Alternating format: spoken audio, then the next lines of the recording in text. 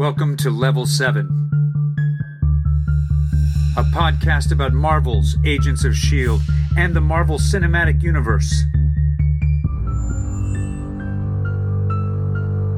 It's a magical place.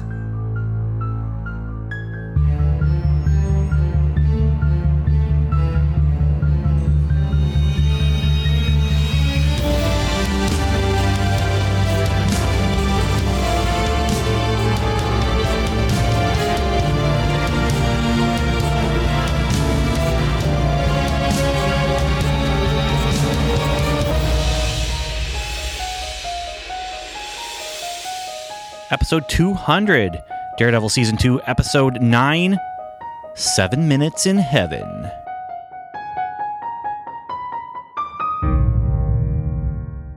Hello, and may I welcome you to one more episode of Welcome to Level 7. This is not just any episode, this is episode number 200, and so we are going to celebrate by talking about the 9th episode of the second season of Daredevil. I know, we're crazy. We're just crazy like that, but that's what we're doing. And yeah, so we're going to right now party like it's not 1999, but party like it's season 2, episode 9. Something like that. Anyway, 200 episodes. I can't believe it. And yet at the same time, I kind of can. It's crazy. It's wacky. It's far out, man. It's groovy. It's all those things and more, but it's also business as usual, because we are going to talk about, like I said, Daredevil episode 9 from season 2. And to do so, we are going to have our usual opening with phone messages from myself and Dandy Daniel Butcher, the co-founder of the podcast with me. We have thoughts. These are our original thoughts right after we watch the episode. After that, I'll be joined by Agent Samantha. We will talk about the episode in general. There is no feedback, so we'll just completely skip that section. And then in the post-credit, we don't often talk about post-credits, but last week's post-credit left us in a cliffhanger. The cliffhanger was this. Would Ben Avery, me, comic book fan, comic book writer, comic book collector, and Marvel Cinematic Universe podcaster, and also huge, enormous Deadpool hater. That's right. I'm not just a hater. I'm a hater. I hate Deadpool. I can't stand that character. Nothing against the creators of the character. Nothing against the writers of the character. It's the character himself. Just doesn't. I own 2 Deadpool comics that I purchased on purpose, with Deadpool as a title, before I knew who the character was, before I knew I hated the character. After I purchased those 2 comic books, they went into my collection. I forgot that they were even there as Deadpool comic books. And then, you know what? I'm talking too much about Deadpool. I'm going to talk about it at the end here. Did I buy a Deadpool comic? We will find out in the post-credit. But for now, let's find out what Dandy Daniel Butcher and Benjamin Avery, that doesn't work as well as Daniel. Anyway, let's find out what we thought about this episode when we first watched, and then we will get into some more in-depth discussion. Thank you once again for joining us. I'm going to play the sounder, and we are going to get started right about now. Opening statements. So there are 2 cool things about doing this podcast the way we're doing this, where we're kind of revisiting the season from before. Because it's Netflix, I binge watched in about 2 weeks, maybe 3. Daniel binge watched in about 4 or 5, no, probably closer to 6 months.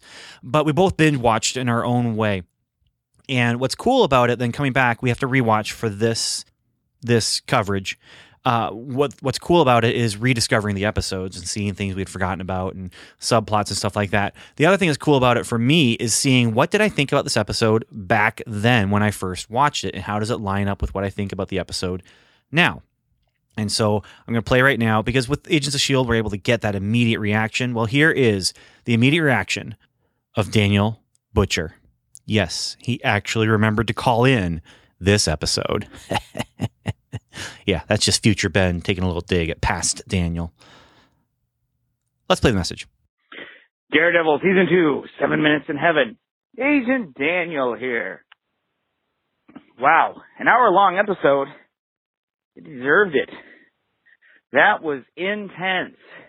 Now, the sad thing is, though, I will have to admit, the whole Wilson and Frank stuff, that's the stuff that's got my attention. The stuff I really cared about. That's the stuff I want to see more of. What happens when these two meet? Well, I saw that. Wilson being back at the top again, being the man in the box.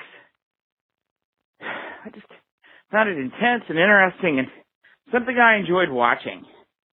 So yeah, bring on some more of that. Sadly, the Matt stuff, just like in the comics, though, I'm kind of meh towards Matt.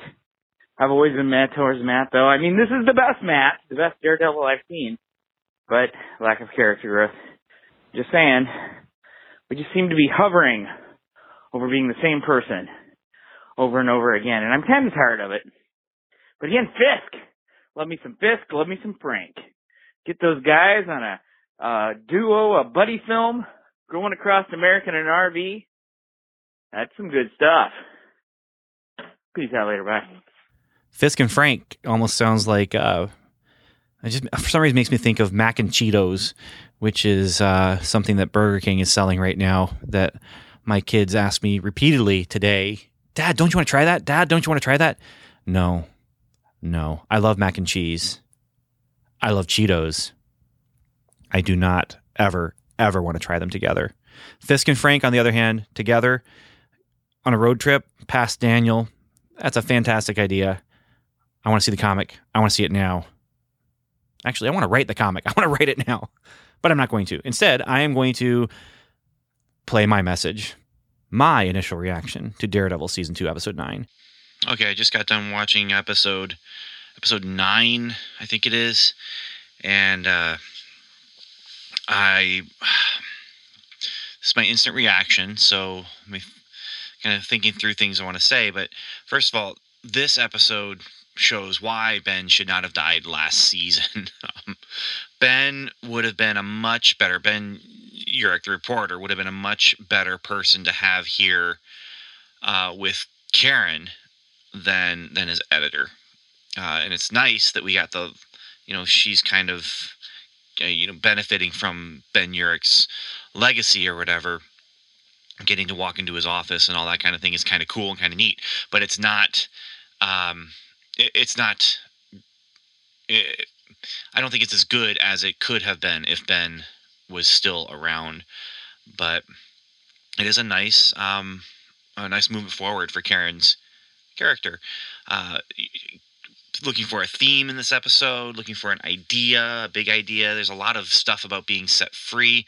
I feel like Karen is being set free into a new place where she can look for truth. I feel like they're setting these people free from the blood thing that is going on. Sure is getting set free.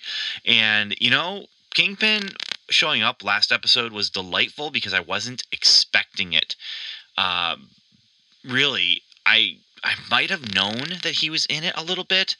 That might have been spoiled for me, but if it was, I forgot about it. And so when it happened, it was just kind of oh, that's cool. And then this episode, this is a nice, it gives us some nice Kingpin information. What's going on with him? How is he bringing in Frank Castle? And it's kind of nice, but kind of, setting up season 3 really is what's happening here. And I'm hoping we would get some more setup for other things that's going on. So, what else? What else can I say? Future Ben, whoever is helping you with this episode, again, a good solid episode. It's not as exciting or as satisfying or as fresh as season 1 was. The ultra violence, I guess that doesn't make something fresh, but it's there, and it is brutal. But this is what we call if this is the sophomore slump, then bring it on, because it's not too shabby. And Kingpin, it's nice to have him back. Ben, I wish he could be back. And beyond that, future Ben, I'm just gonna have to say something mean about you right now. You're and the 3 minutes cut him off. So sorry, past, Ben. Ooh, but not sorry. Anyway, I like those themes, the set free theme. Nice work, past Ben. Again, I don't remember saying that, so I'm happy to hear it. Okay, so from here, we're going to now invite Agent Samantha to join us, and we're going to have our in earnest discussion of the episode, in depth, in earnest. So let's go to it. Case evidence. Okay, so hello, Agent Samantha. Welcome. Hello. Welcome to the episode of Welcome to Level 7. And you ready to talk about 7 Minutes in Heaven? Yeah. I guess so. Okay, all right. Though it is probably the most ironic title of an episode this season. Yeah, I mean, yeah. I know what the title means. I never played the game that the title comes from. Me neither. But I'm wondering, did the title come because as they wrote the episode, they're like, okay, so 7 minutes only, and then after the episode was done being written, and they're looking at it like, what can we call this? Hey, 7 minutes. Wait, 7 minutes. Yeah. Or did they say, we're going to call this episode 7 Minutes in Heaven, and to make it work, let's give him 7 minutes in cell block A. So it's a chicken and egg scenario that I'm asking about. Well, with this scenario, there is an actual answer. We just don't know it. Right. Yeah. Right. So, I mean, you can't know which came first, the chicken or the egg. Or actually, probably more likely, the writer's room, they're sitting around and they're talking about, okay, so he only gets a few minutes, and maybe someone said, hey, like 7 minutes, like 7 minutes in heaven. And then it's not chicken or the egg, it's the chicken and the egg at the same time. Yeah. That's what came first. I don't know. But the 7 minutes are not exactly the most heavenly for this situation. So no, and I was having flashbacks to Gangs of New York. Oh no. And I was covering my eyes like, no. Not a favorite of yours, from what I understand. Yeah. No. Yeah. I haven't seen that movie. I don't know if I will. To. But I don't know if it was all of U2 or if it was just Bono and The Edge, or they did a song for it, I think. But yeah. Yeah, you just need to know that it's a very bloody Martin Scorsese film. Well, there's a very bloody Martin Scorsese type scene in this episode. So yeah, I wonder. So yeah, okay. No surprise maybe that you would think of a very bloody movie that you hate when you're watching a scene play out. But all right, so I've got sort of plot groupings here, and as I was making my notes, I kind of have little titles for each one. And so we'll just talk about each of these little subsections of the plot. And it's basically following character groups or character arcs. Because our first little bit here is Wilson Fisk in prison. And that's what I want to talk about first. And it's easy because that happened first in the episode. And this was like 10 minutes before credits would roll. Was all this Wilson Fisk stuff. And it was cool to see because this is all the stuff that came between season 1 and season 2 for Wilson Fisk before he shows up in the last episode. And so we see him giving up his clothes. We see him dropping his cufflinks into the little box thing that they'll give to him when he comes out of prison. We see him getting his prison uniform. And then we see him meeting with people. We see him meeting with his lawyer, who basically says, keep your head down, avoid trouble. You see him meeting with Dutton, who says, I run the big box, and I know people like you. You ain't never seen a throne you didn't want to sit in. And then he meets Stuart. It's unfortunate that Stuart is not with us because Stuart and I both had people in this episode that we, mine was dead, but they talked about him. But he meets Stewart, who is a white-collar criminal, and he says, we're not like the savages in here. And then he also has these Valdez brothers, and he instantly goes to bat for them, for Stewart and the Valdez brothers, to get him some people on his side. And then finally, he meets the Punisher, and we find out why he really wanted to meet the Punisher. And it's basically he wants the Punisher to take care of a problem for him because he wants to keep his head down.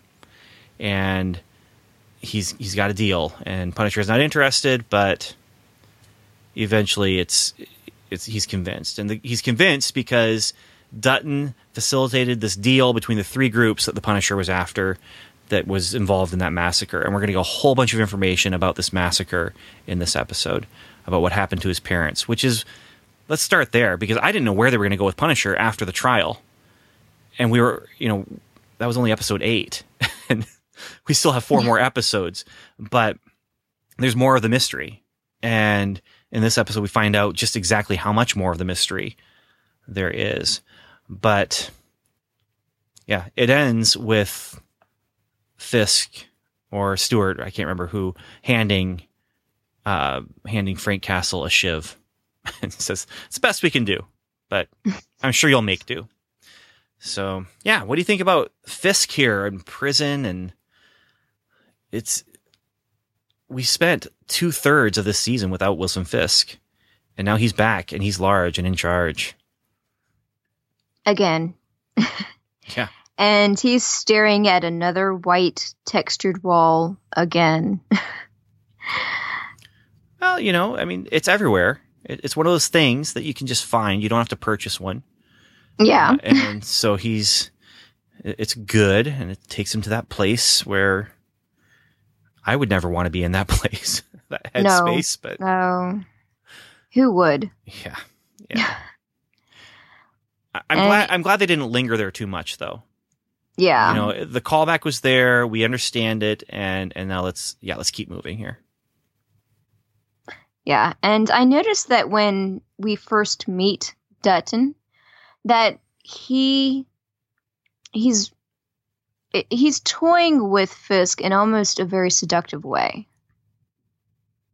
Just for those first few minutes, and then he's like, "Hi," there's a certain prison phrase I'm not going to use. But, he toys with him for a couple minutes, and then he gets down to serious as, and this is my place, and basically he was warning him that that prison is for animals, and yeah. I get that friendly threatening. Yeah, is what he's trying to do. It happens often, but he's the top dog. He's the kingpin of the joint. Right.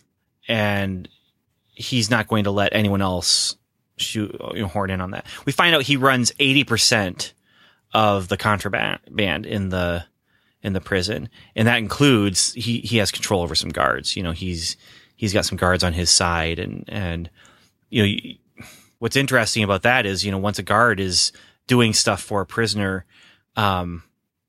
there's control that the guard gives up, because then that prisoner, if the prisoner goes down, the guard is going to go down too. Right. But he runs the place, and here's Kingpin causing him trouble.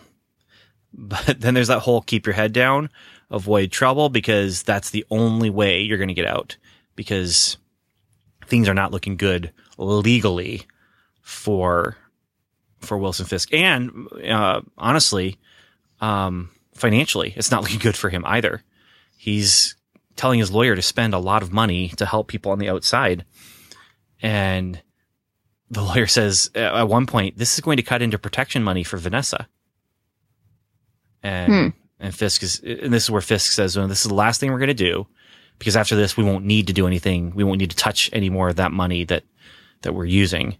Vanessa wants to come and see him. Fisk says no. And he's starting over.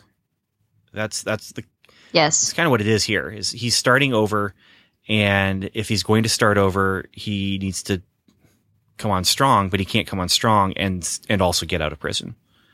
He has to come on strong, but still keep his head down. Yes. I did some research about something that was coinciding with the MCU around this time that Fisk was in prison. Mm-hmm.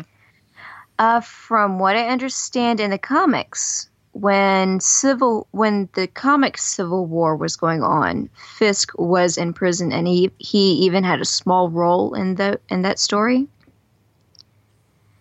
And the funny thing is, when around the time that Daredevil season 2 was released, that was around the time that Civil War the movie was released.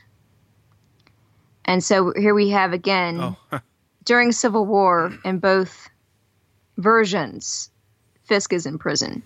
Yeah. That is kind of funny. Yeah. I mean, he doesn't take as much, action in the Civil War of the MCU, obviously, but yeah, that's kind of cool. Yeah. So, what do you think of Wilson Fisk's deal here? Deal? The deal with the devil that the Punisher is making, not the Daredevil, but the Devil. He's proposing the arrangement of, I will give you this time with Dutton, and you will do what you want to get the information you want. And this is a situation where Castle says, no way. And Fisk says, you're really going to turn this down just because of who I am? Like, I'm offering you what you want, but you're saying no because it's me. And then Castle says yes. And, this is the tide, tide raises all ships. We all benefit from this tide that rolls in. The sun shines on the just and the unjust. Kingpin didn't say that, but it's the same kind of idea where, I'm giving you this gift.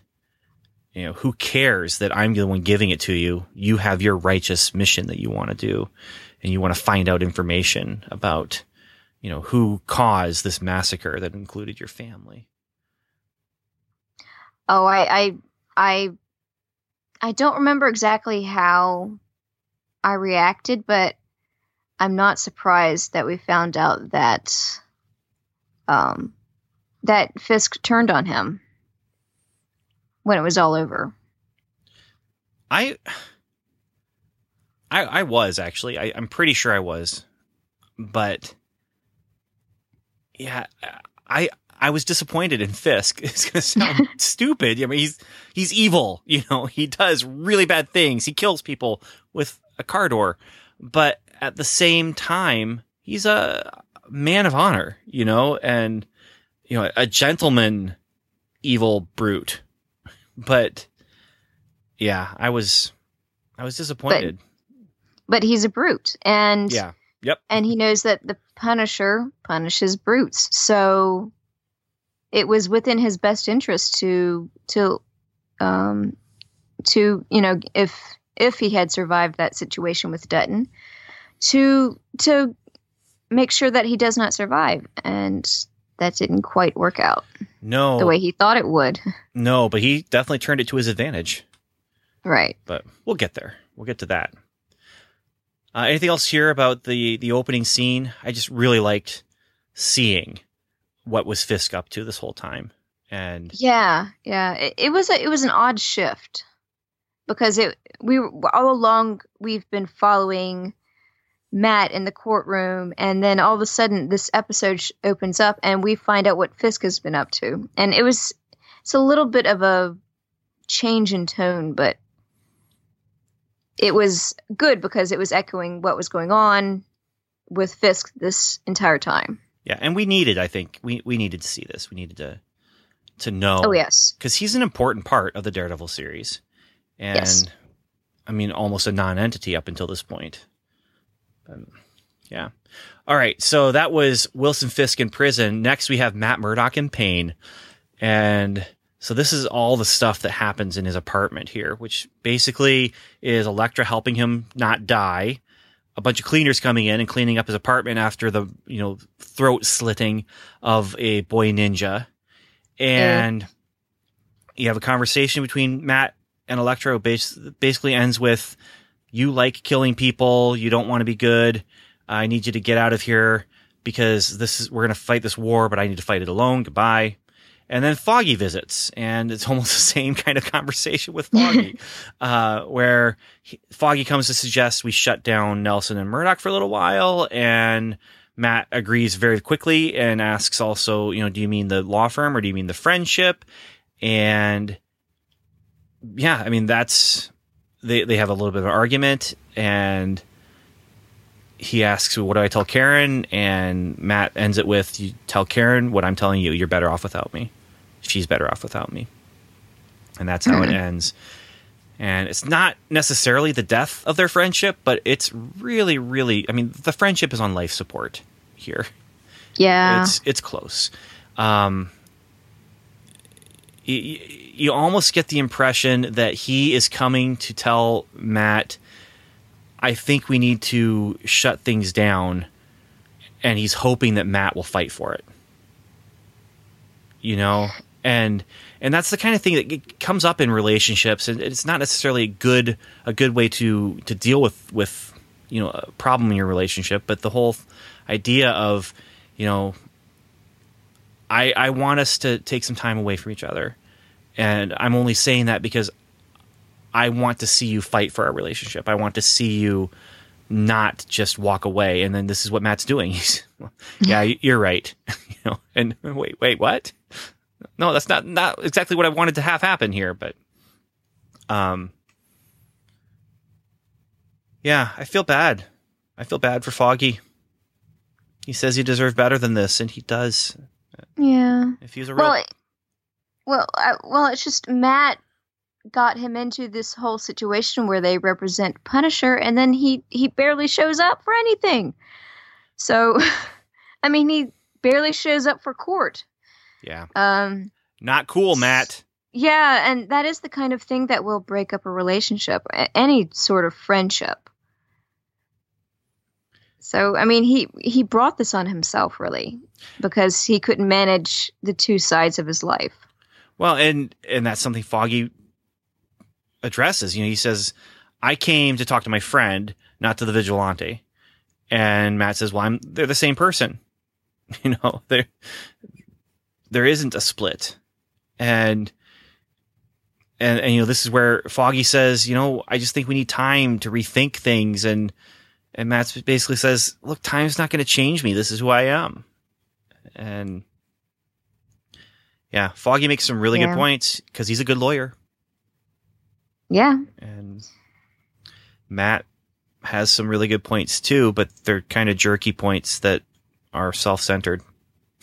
Yeah. But for all this we're saying about Matt, though, I like the way this show portrays the duality of the superhero. And, I mean, Foggy's almost like a police spouse.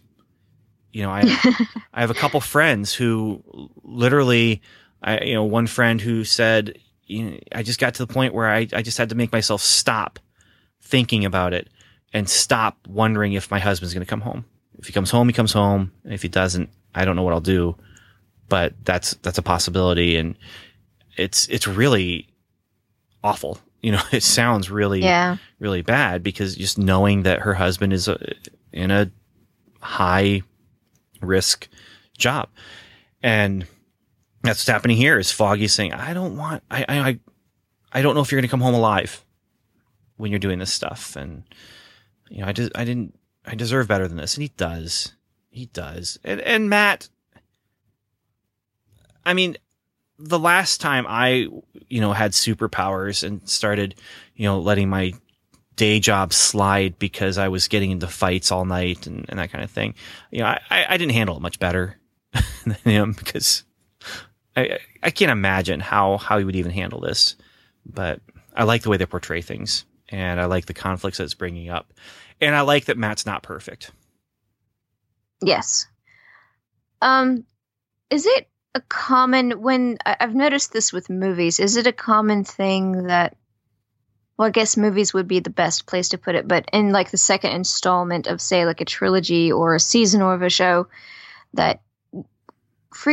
frequently what you see with a superhero is they're trying to figure out, how do I manage my superhero identity with my day-to-day identity? And so that's what we're seeing here with Matt this season, is he's trying to compromise and marry those two identities, and it's not working out too well. This was also seen in Spider-Man. Yeah. The first Spider-Man movie series in the early 2000s. And the second Spider-Man movie with Tobey Maguire, that was all about, how do I manage being Peter Parker and this superhero? Well, and it was Superman too. He gave up his powers. Yes. He gave up his powers to be with Lois Lane because he couldn't be with Lois Lane and be Superman at the same time. And then he had to give up Lois Lane so he could be Superman again. And, so he's giving up that personal life. And, a lot of times the second installment sees the hero losing their powers and also having to deal with losing, the normalcy that they had before. And, because that's the drama. That's the drama that you get out of superhero stories. Yeah, and we had Matt having the psychosomatic episode of going deaf very early on in the season. So, yeah. Mm-hmm. Yeah. So Foggy does leave, and so we get to our third section we're going to talk about. So we have Wilson Fisk in prison, Matt Murdock in pain, and now we have a law firm in disarray. And Karen comes in. Foggy wants to talk to her about shutting things down for a little while, and Karen wants to talk to him about stuff she found. Stuff she found that have to do with the Castle case, even though the Castle case is done. She's found the John Doe, the missing body, and Foggy keeps telling her to let it go. And Karen is just so tired of being lied to, and she just wants the truth about something. And Foggy says we both need to start thinking about life outside this office. So there we have it. Poor Nelson and Murdoch. It's crumbling, falling apart. Oh, this is another reason why this episode's so difficult, is because Nelson and Murdoch is crumbling to the ground. And they make such it's not just the two, it's the three of them. They make such a strong legal team. And it's not there anymore. Yeah. So. Yeah. And it's not fun to watch necessarily. The scene itself, though, is a really well done scene, because you have these two characters coming at each other at cross purposes. They both have their agenda, and their agenda does not include what the other person wants to talk about. Foggy is saying we need to just shut things down here, and you need to let things go. And Karen doesn't want to think about anything else except what Foggy is telling her to let go of. And meanwhile, shutting things down, what does that mean for Karen? She loses the one place where she belongs right now. But it's breaking apart. It's crumbling apart. And it's tragedy. Yeah, and he doesn't want to hear what she has to say. No, not at all. No. Not at all. So now we have Matt being kind of a jerk friend, and we have Foggy kind of being a jerk friend. And yeah, it's all, and it's good drama. It's good drama, but this is where this is definitely a TV show. We have all these subplots and character arcs that aren't just, in a movie, Foggy's character arc might be, I got to deal with my best friend is a superhero, and that's it. And Karen might have a character arc that has to do with doing something to step in to help the situation with the superhero stuff and ninja stuff. But here we have subplots about Frank Castle's background, subplots about Karen Page's background, which we're going to get into, subplots about the whole relationship that they have right now together. It's definitely a TV show. Definitely a TV show. All right. Anything else here about Nelson and Murdoch, a law firm in disarray? I'm gonna miss that office.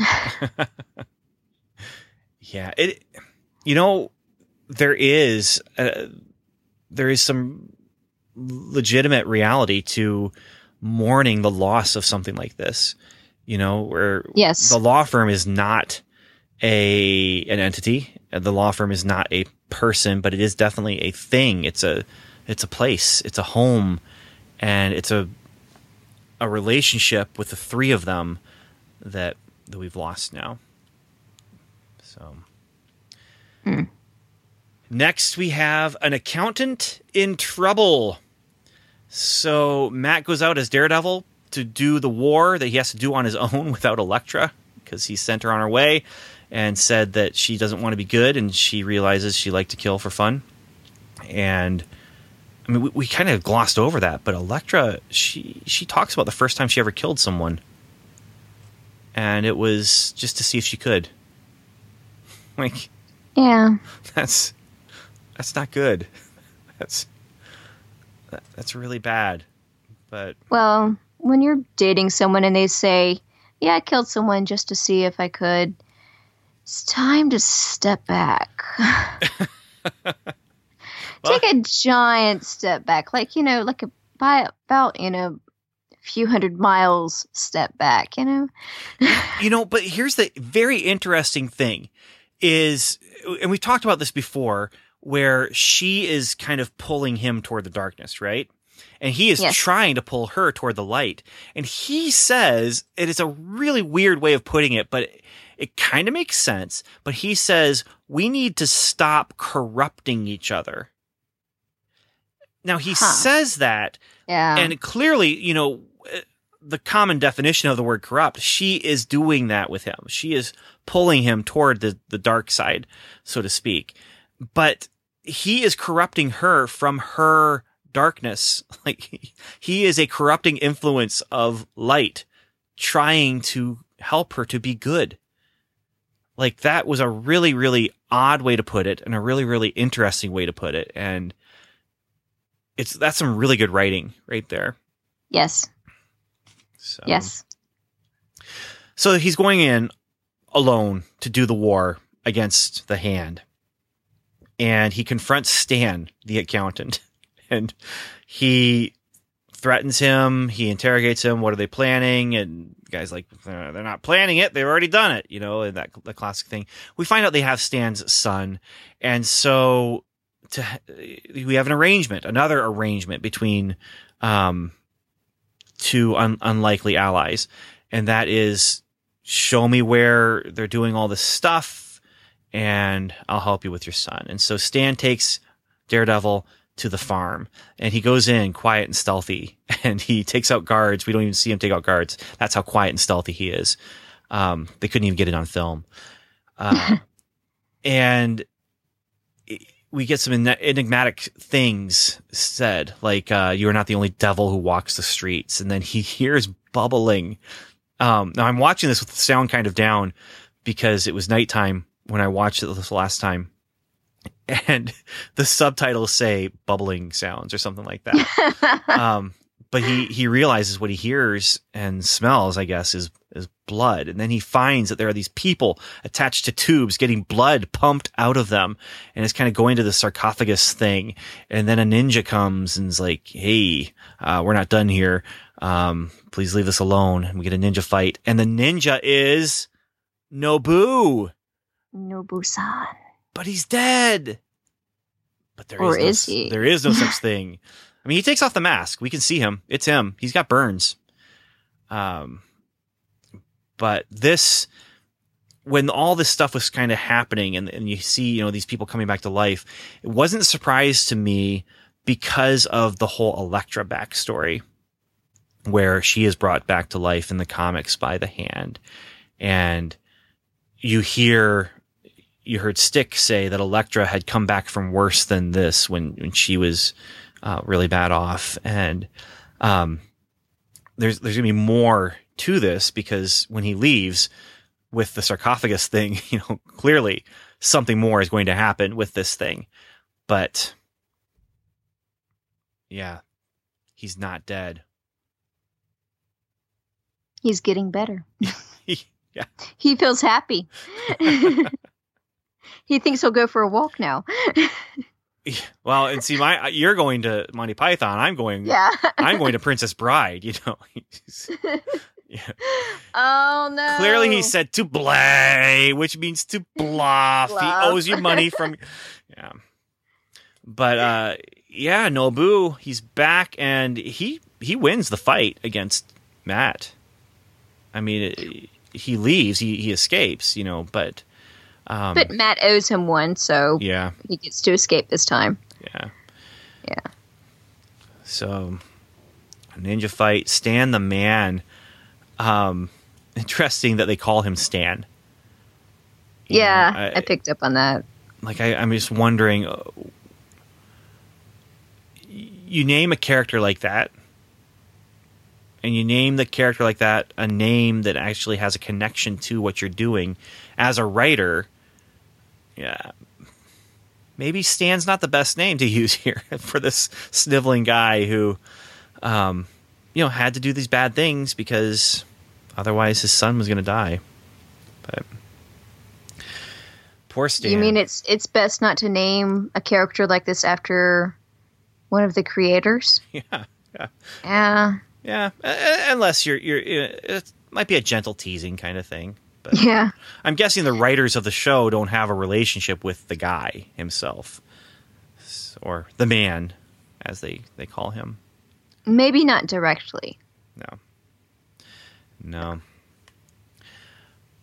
Well, so now we know. I mean, Nobu's back. There's going to be more ninja stuff going on, more hand stuff going on. The sarcophagus is obviously something important, and the war will continue. And that's Daredevil's thing. Going to do it by himself. But Karen has a thing, too. So now we have a legal assistant in transition. And that is Karen's looking for a new job. Or maybe she doesn't know she's looking for a new job, but she's definitely doing a new job. And she goes to Ellison, tries to give him the stuff she found about this. She saw a picture of the massacre. There was a body on the ground. And then in another picture that was taken soon afterward, the body is gone, but shouldn't be gone yet. And the coroner mentioned, that there's this John Doe. And so she hands this off to Ellison, tries to get Ellison to take it. And Ellison's like, no, this is your thing. And we'll do it together. We'll go to Dr. Tepper and we will confront him together because you're good, but you're not that good. And so they go, they talk to him, they find out that the John Doe that went missing was not a mobster or a gangster, but was actually an undercover cop. And so there's some really heavy implications here now that cops were involved in the Castle family massacre. And, she is on fire now. How high does this go? And Ellison's like, I don't know how high it goes, but I'll totally give you an office. Come on in. And he's going to give her Ben's office. And so here we see some of Karen's backstory. Did you take a close look at any of this stuff that was going on here? As I didn't stop it, I couldn't stop it and read it. I did. I did. You did? Yeah. And I don't even remember noticing the first time around with this part that she had looked at something and seen something other until they said something about, Ben knew about that thing that you just looked at in that file folder there. I've read it too. He didn't care. Neither did I. But the headline is Mystery Accident Causes Teen Fatality. And it's talks about a 16-year-old teen who died in a car crash, but it was just a single car crash.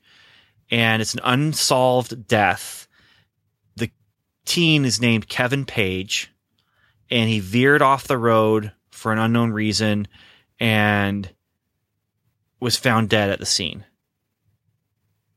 And she sees this, and her reaction is one that you would expect, being reminded suddenly of a tragedy in your life. But the question I have is, was she somehow involved in his death? That is a good question. Because there's some mystery in her past that we haven't known about yet. And I think this is it.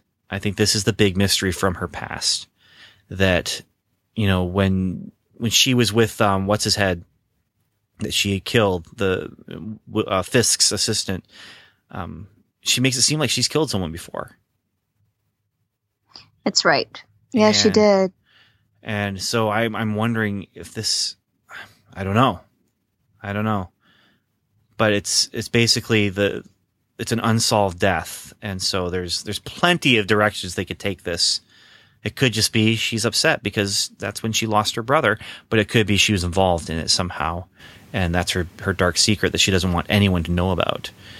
And I'm really curious now. But the bottom line is she's the new Ben. And she's going to continue following this thread. And yeah, I'm glad. I mean, she gets to do stuff beyond just supporting Foggy and Matt and being the girlfriend. I mean, she's out there. She's Lois Lane. That's what this is. I mean, she's not Lois Lane that gets in trouble all the time and ends up hanging out of a helicopter or getting caught by bad guys when she's eavesdropping. But she's Lois Lane. She's the superhero's girlfriend, and she's a reporter. Or she's working on it. Yeah. Well, the cool thing here is that instead of being the help, she gets to have her own headlines. Her name is in the byline as opposed to being somebody's assistant. Or giving someone else the credit. Right. Because Ellison has people coming to him and saying, where did you get your information? And he's taking credit for it because he has to. And because, that's the way it's going to work. If things are going to come out, it's going to come out in this way. But now he's pushing her. He's pushing her to do this. And he's pushing her to follow this thing that she clearly, she wants this. And he is going to support her and help her get to the point where she can do it. And he sees another Ben. And he's excited. And I am too, because I used to not like Ellison. We weren't supposed to at the beginning, but now we're supposed to. And they're doing a good job of giving us a character to like. Did you notice the Pepto-Bismol that was on the desk? No, I didn't. There's a container of a bottle of Pepto-Bismol right on the desk. So when Karen sits down, it's dead center. Okay, so here's my question to you then. Do you think Ben was a pour it out into the little cup that it comes with and you just take 2 teaspoons? Or do you think he was drink directly from the bottle? Oh, directly from the bottle. In big gulps. Yeah. Just 3. Just 3 big gulps. But yeah. All right. And I'm sure half the time it's Ellison's fault, All right. Anything else with this? Yeah, with Karen's accident, there was just something about it. Maybe it's because they really haven't delved into that story, and we only have had hints of it so far. Mm-hmm. But I just feel like it's a weak storyline. Because this is what's been connecting her with Punisher all season. And it has not been really spoken of at all. And I don't... Maybe it's just because we don't have enough information yet, but I just had a hard time thinking that this is her driving force to try to free Frank. Yeah, and I don't remember if they actually do more with this in this season. I don't think they do. And so that makes it even, because it's so vague, that the vagueness of it makes it weak anyway. Right. But maybe when they bring it in season 3, we'll get more information and we'll say, oh yeah, wow, okay, totally makes sense now. Or maybe it'll be like you're saying, wow, it's really weak. That's the connection? Nah, it doesn't make any sense. Yeah. Because every time I watch this season, I keep forgetting that she has this driving motivation to save Frank, but then we get to this episode, I was like, oh yeah, she has this huge secret that she's been holding on to. And maybe we'll get to it next season, and that will justify all the secrecy from her about it. Well, we will find out. And it either will or it won't. And honestly, it could just end up being a situation where it doesn't because they just didn't even go there. They just let it slide. But I have a feeling this is going to be an important part of season 3. And it's going to be some sort of connecting point, not just to like the driving force behind why she wants to help Punisher. But now that I think about it, though, he lost his family. Yes. And she lost her brother. Yes. I mean, that could, I don't know, that I haven't thought about it up until you said something, so I haven't fully formulated anything, because I didn't actually connect her loss there to her driving force with Frank. I just completely forgotten about that. So now you bring that up, and it's I don't know. Maybe it's enough right now. Yeah, it's just enough, barely. Yeah. But it definitely, because of how vague it is, it is weak right now. Yes. But, all right, are you ready for this next scene or this next? No, I'm not. All right. So here we have a Punisher in battle, and Castle goes to cell block A, and he goes to Dutton. He confronts Dutton. He says, who pulled the trigger? And this is where we get more information about how the police were involved. The massacre that happened, it wasn't intended to be like a gangland hit, a gangland massacre. It was a sting. And the FBI, undercover, they were after the man in charge called the Blacksmith. And Frank kills Dutton.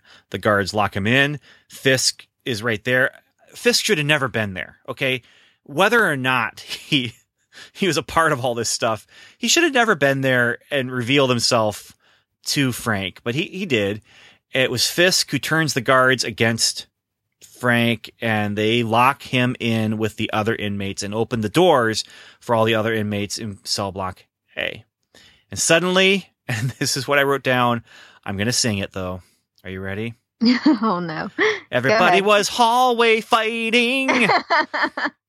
It's a Netflix standard, if there's a hallway, there's going to be a fight. And so I also wrote down he's worthy to wield the hammer.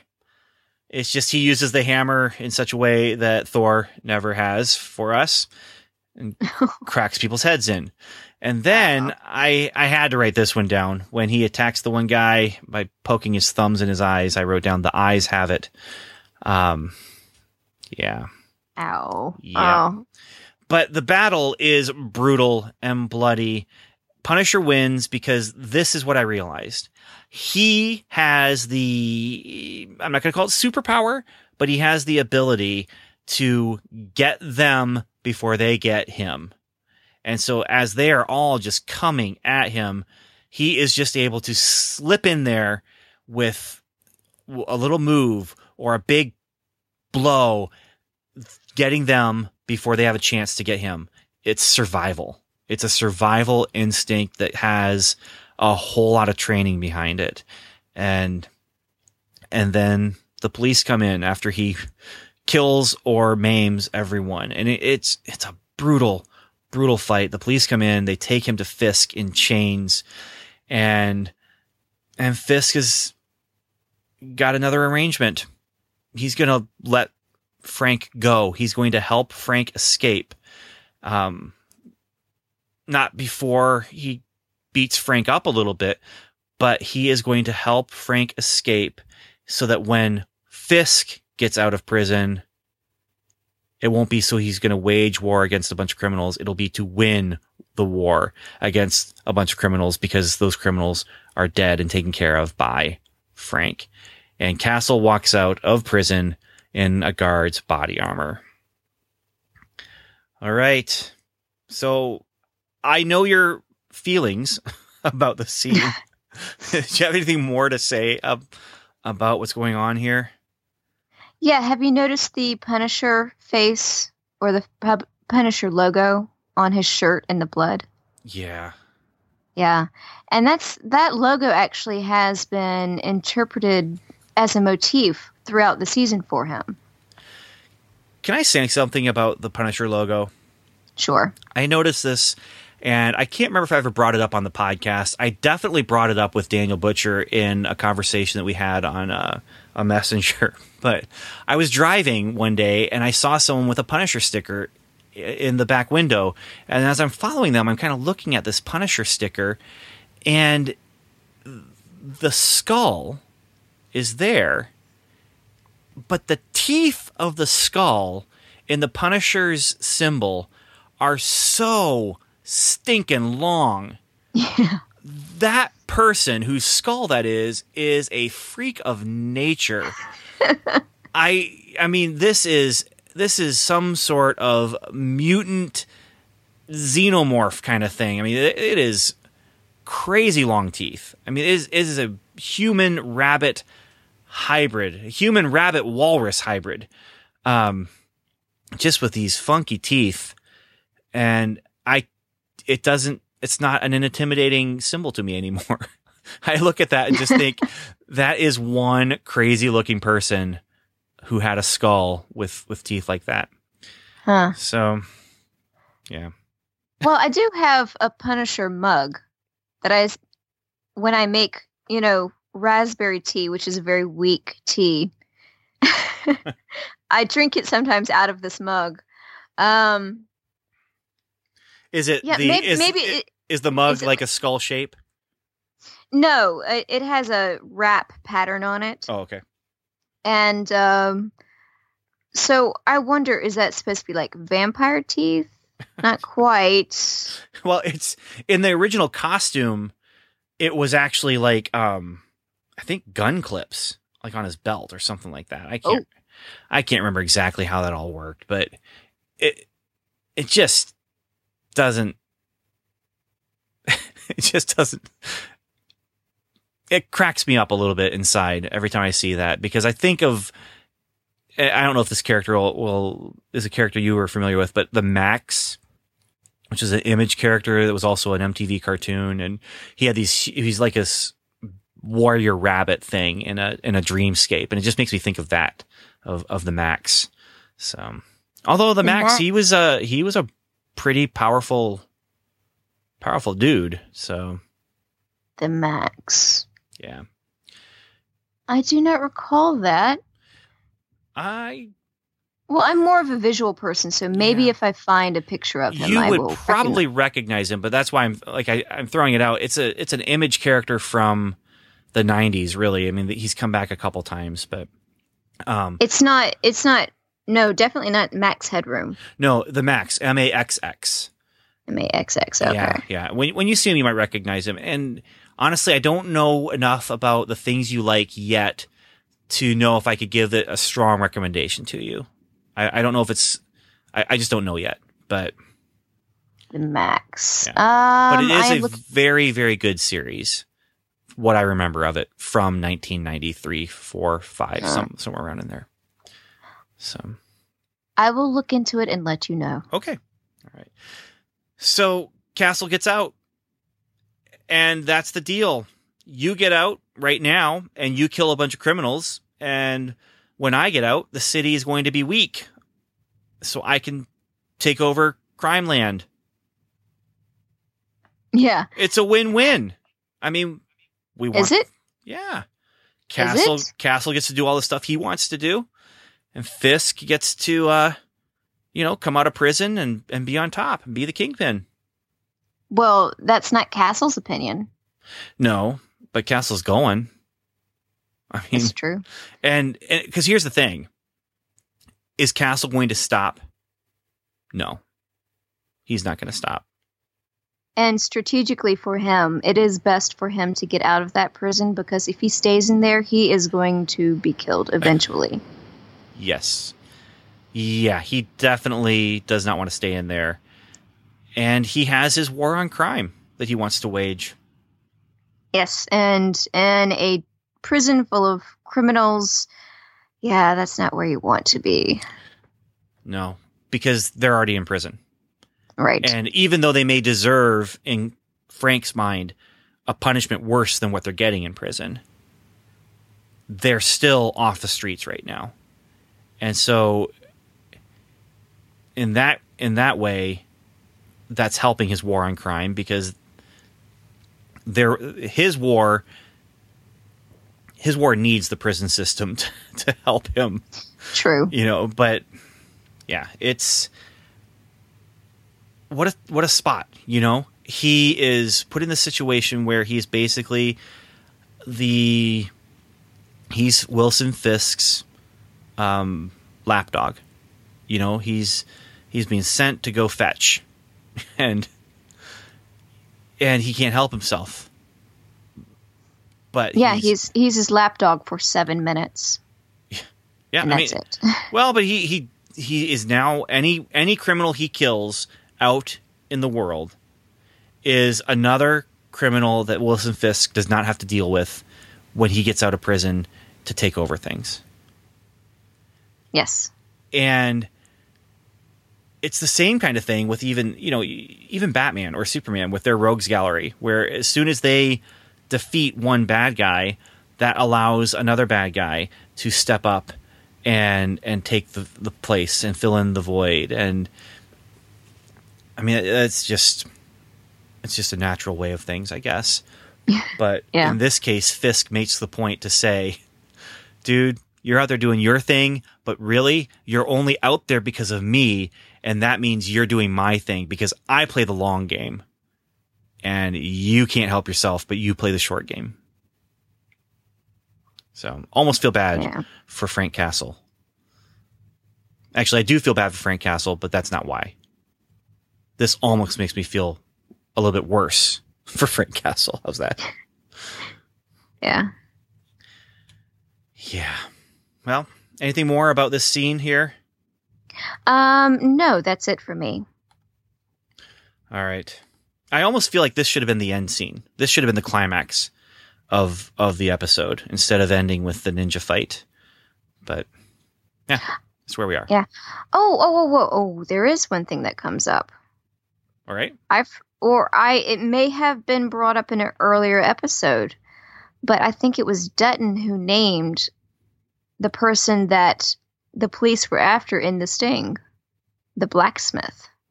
He shares the name, and then who else mentions the blacksmith? Kingpin. Was it Ellis? Kingpin? Fisk Ellison? mentions. Okay. Fisk mentions it to Frank when he's saying you want to get out. It's another one of those dangling the carrot kind of thing, where Frank Castle's like, I'm not going to do this for you, but then Fisk is like, you need to, you want to, because you got to find this blacksmith. You got to find the blacksmith. Yes. But Dutton, is the one who brings him up first in that interrogation. The man who is in charge, the blacksmith. Yes. And just for a moment, their interests align. And you know what? Really, Frank has got to do what he's got to do. And I don't blame him for making this deal with Fisk. No, I don't blame him either. Because, I mean, that's the whole thing is, do you accept the gift that's going to help you to do good, even though the gift is coming from someone who is bad? And I can understand the conflict the internal conflict. But I definitely feel like he is doing the only thing he can do. I mean, Yes. it's all illegal. Okay, so I'm not recommending people go out, kill people, go to jail and escape from jail and things like that. I'm not saying that. But as far as a character here like Punisher, yeah, you do what you got to do. And this is what you got to do. All right, so the final scene I wanted to talk about, because for me, this is the one that sticks with me, even more than that sarcophagus with Nobu lowering down in the elevator while Daredevil can barely go after them.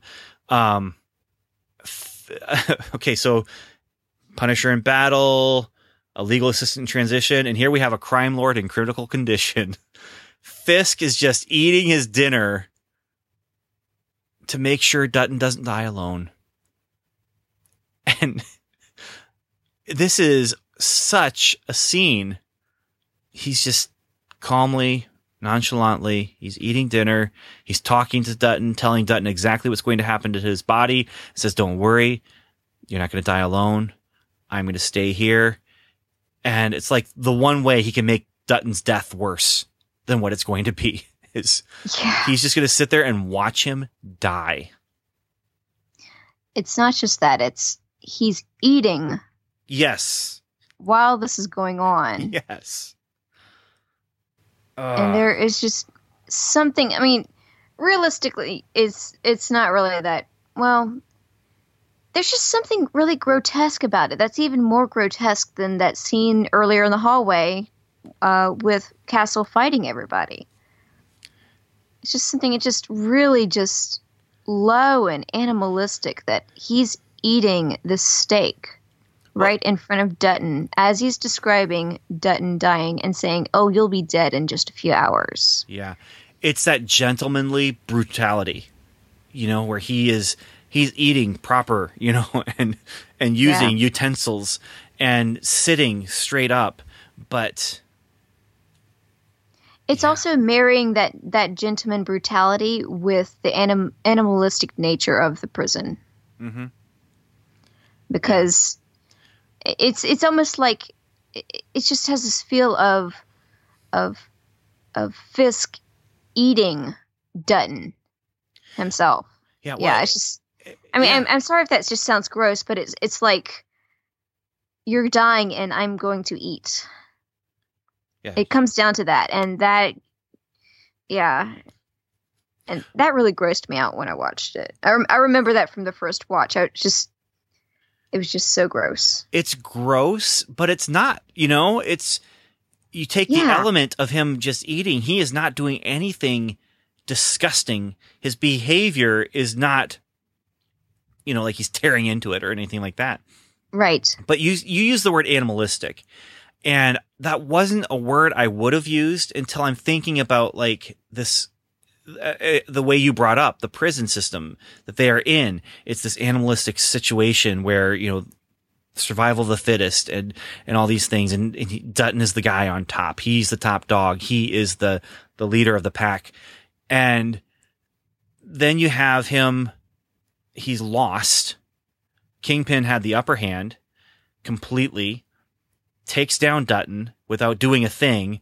And now he's sitting there and he's dining. And you can almost, if they were wolves out in, the forest or whatever, it would almost be like they did have this battle and, for who's going to be the leader of the pack. And now he's just tearing into this dead body. If it was like out in the forest with the animals. But you're right. I mean, the word, it is disgusting, but he is not doing anything that, if you take him out of that situation where he's sitting there watching this guy die, that's not disgusting. That's just normal. That's just, we're eating food. And the context here is just ugly and brutish and gross and disgusting. Yeah, you're right. Yeah. So that is the image that stuck with me after watching this episode. That is the thing that stuck with me the most, even more than Frank Castle standing in the hallway covered in blood on his white prison uniform or whatever you call it. newbies get white. And I think one of the reasons, I don't know if this is true in real prisons. It might be. But it definitely sets up a situation where you can have that bloody white uniform, similar to Elektra when she cut the throat of the ninja in our last episode. I don't think it's a new thing. I mean, I don't think it's a thing that they do in real life in prison systems, because that could just lead to a whole mountain of trouble. Well, doesn't it just lead to like targeting? Like, yeah. I mean, they would know who the new person is when, right? But yeah, but it definitely allows us to get the visual. So yeah. All right. Anything else to say about our episode here? Well, yeah.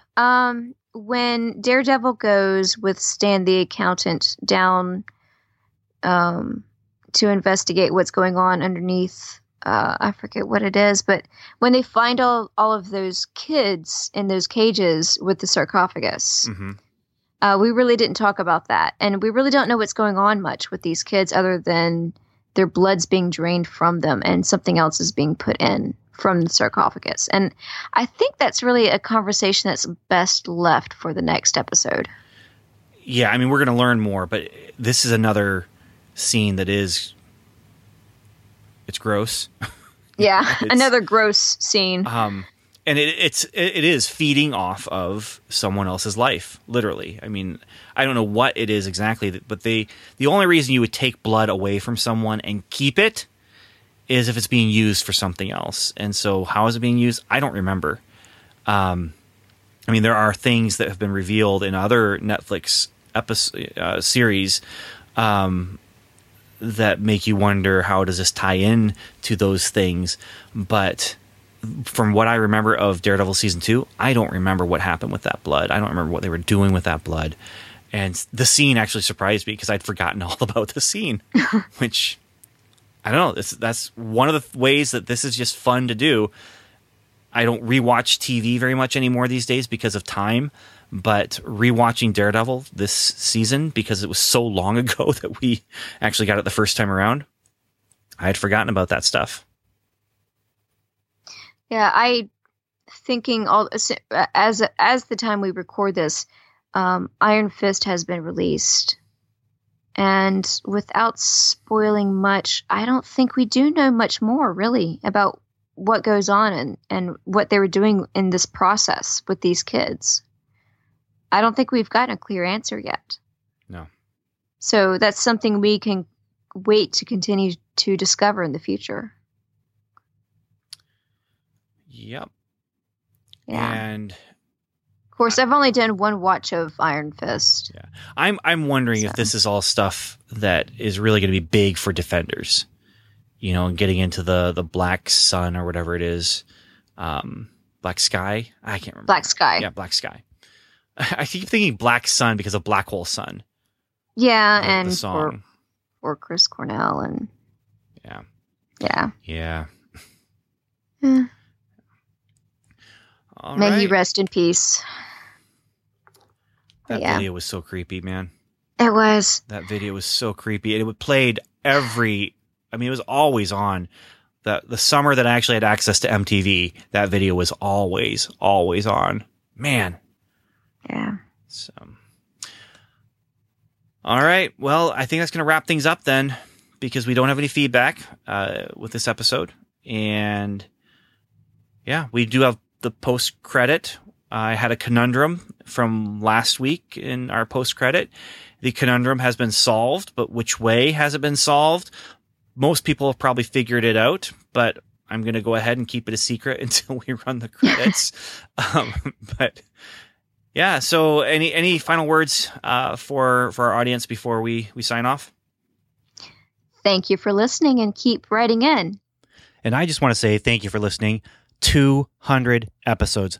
Thank you so much. We really, really, really appreciate it.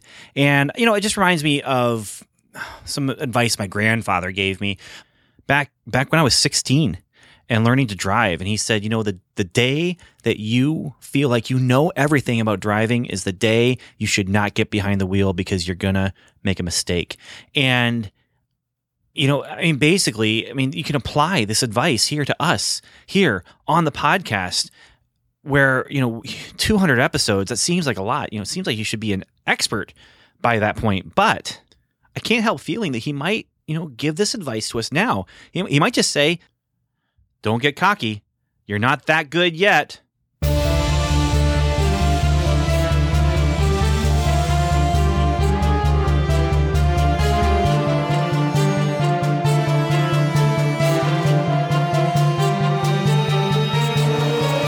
Thanks once more for listening. You've heard us. Now we'd love to hear from you. Just go to welcometolevel7.com/feedback to contact us through our website. You can also leave us a voicemail by calling 1-77-55-Level7. You can also join the conversation by liking us on Facebook, facebook.com/welcome to level 7, or by following us on Twitter, where we are Level 7 Pod.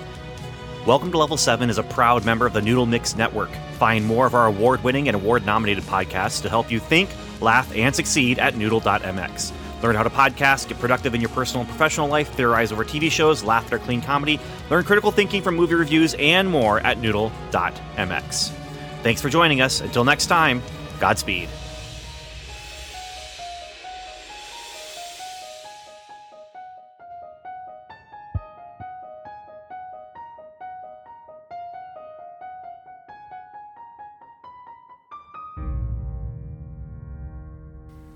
Okay, so if you're still with me, it's because you want to know, did Ben buy a Deadpool comic? Some people are asking different questions. It's the same question, it's just in different words. Like, did hell freeze over? Okay, and the answer to the question is, I did. I couldn't help myself. I had to do it. Not because it was part of Secret Empire. I could care less if it was part of Secret Empire, although Secret Empire... I don't remember if I said this last week with this episode, the last episode, but Secret Empire, to me at least, is Marvel trying to do something new and different and trying to do something surprising with a character who you would think you can't surprise people with. And, they're trying, and there's some real honest to goodness creativity going into this. I hated the whole deal with the devil thing to annul Peter Parker's marriage, basically. I didn't like that, but at the same time, you have to appreciate the amount of creativity that goes into that, trying to figure out what is a way we can do this with the character, make him single, and yet at the same time not make him a divorcee, and the answer is there's no good way. I mean, maybe there is a good way. Actually, no, they had a good way with the clones and all that stuff. But anyway, it's the same kind of thing here with Secret Empire. Steve Rogers, he was a Hydra all along, and the Steve Rogers we knew was actually a Steve Rogers who was rewritten using a cosmic cube into a different reality so that we could win World War II, and the Nazis did not win World War II, blah, blah, blah. It's creative, it's interesting, but I'm not buying it. I might read it later on. I don't feel like I need to. I feel like I know everything that's going on because of what's going on with the news reports and stuff like that. But Secret Empire, that's one thing. This is a tie-in to Secret Empire, and it's a Coulson tie-in to Secret Empire. And that's why I bought it. I bought it for Coulson. My love and appreciation for the character of Coulson overrode my hatred for the character of Deadpool. And I really wish I would have a chance to talk about this with Daniel, who, I never thought I'd be saying this on this podcast. There's two things I never thought I'd be saying on this podcast. One of them I'm saying here and now for episode 200. I bought a Deadpool comic. That is our celebration of episode 200. Yay, us. I really wish I could have this conversation with Daniel, because when we got together, he didn't know I hated Deadpool, and I had no idea that he loved Deadpool. Deadpool is one of his, if not his favorite character. And so I wish I could have this conversation with him, but I bought it because I knew Coulson was in the comic, and it turns out he had a very important role. And the whole idea behind it is that Deadpool is working for Captain America and thinks that Captain America is still he's good. And this is before things in Secret Empire really blow up and people start realizing that maybe there's some problems with Steve Rogers and that. But Deadpool is on Steve Rogers' side, and Steve Rogers gives Deadpool a mission. And that mission has Coulson in the crosshairs. Yeah, he's in the crosshairs. And I'm not going to say much more about this because I don't want to spoil things. But there's conflict between Coulson and Deadpool, and something happens that I did not like. And so I own this comic book now, and it's going into my Shield collection. But it's, the other two Deadpool comics I have, if you didn't listen last time, are because of Great Lakes Avengers. And I bought it just to complete my Great Lakes Avengers appearances. And later on, just grew a hatred for Deadpool. But here we are now. I did it. It's done. I own the comic. The other comic I bought at the same time was Man-Thing number 4. I'm going to buy all of them. Turns out it's a 5-issue miniseries, and I will buy issue number 5. And on the Comic Book Time Machine, I'll do something about it. But yeah, I wasn't excited about that one either because I haven't been enjoying the series, and I'm hoping it's just going to get better and that something's going to happen in the last issue that's going to make me say, oh, I'm so glad I bought all of them. Not this time, though. not this issue. So anyway, yes, I bought a Deadpool comic. Daniel, I don't know what this means for you, but somehow this is some sort of victory for you, and I'm just going to make sure that you get your due. And that is our post-credit. Okay. That happened.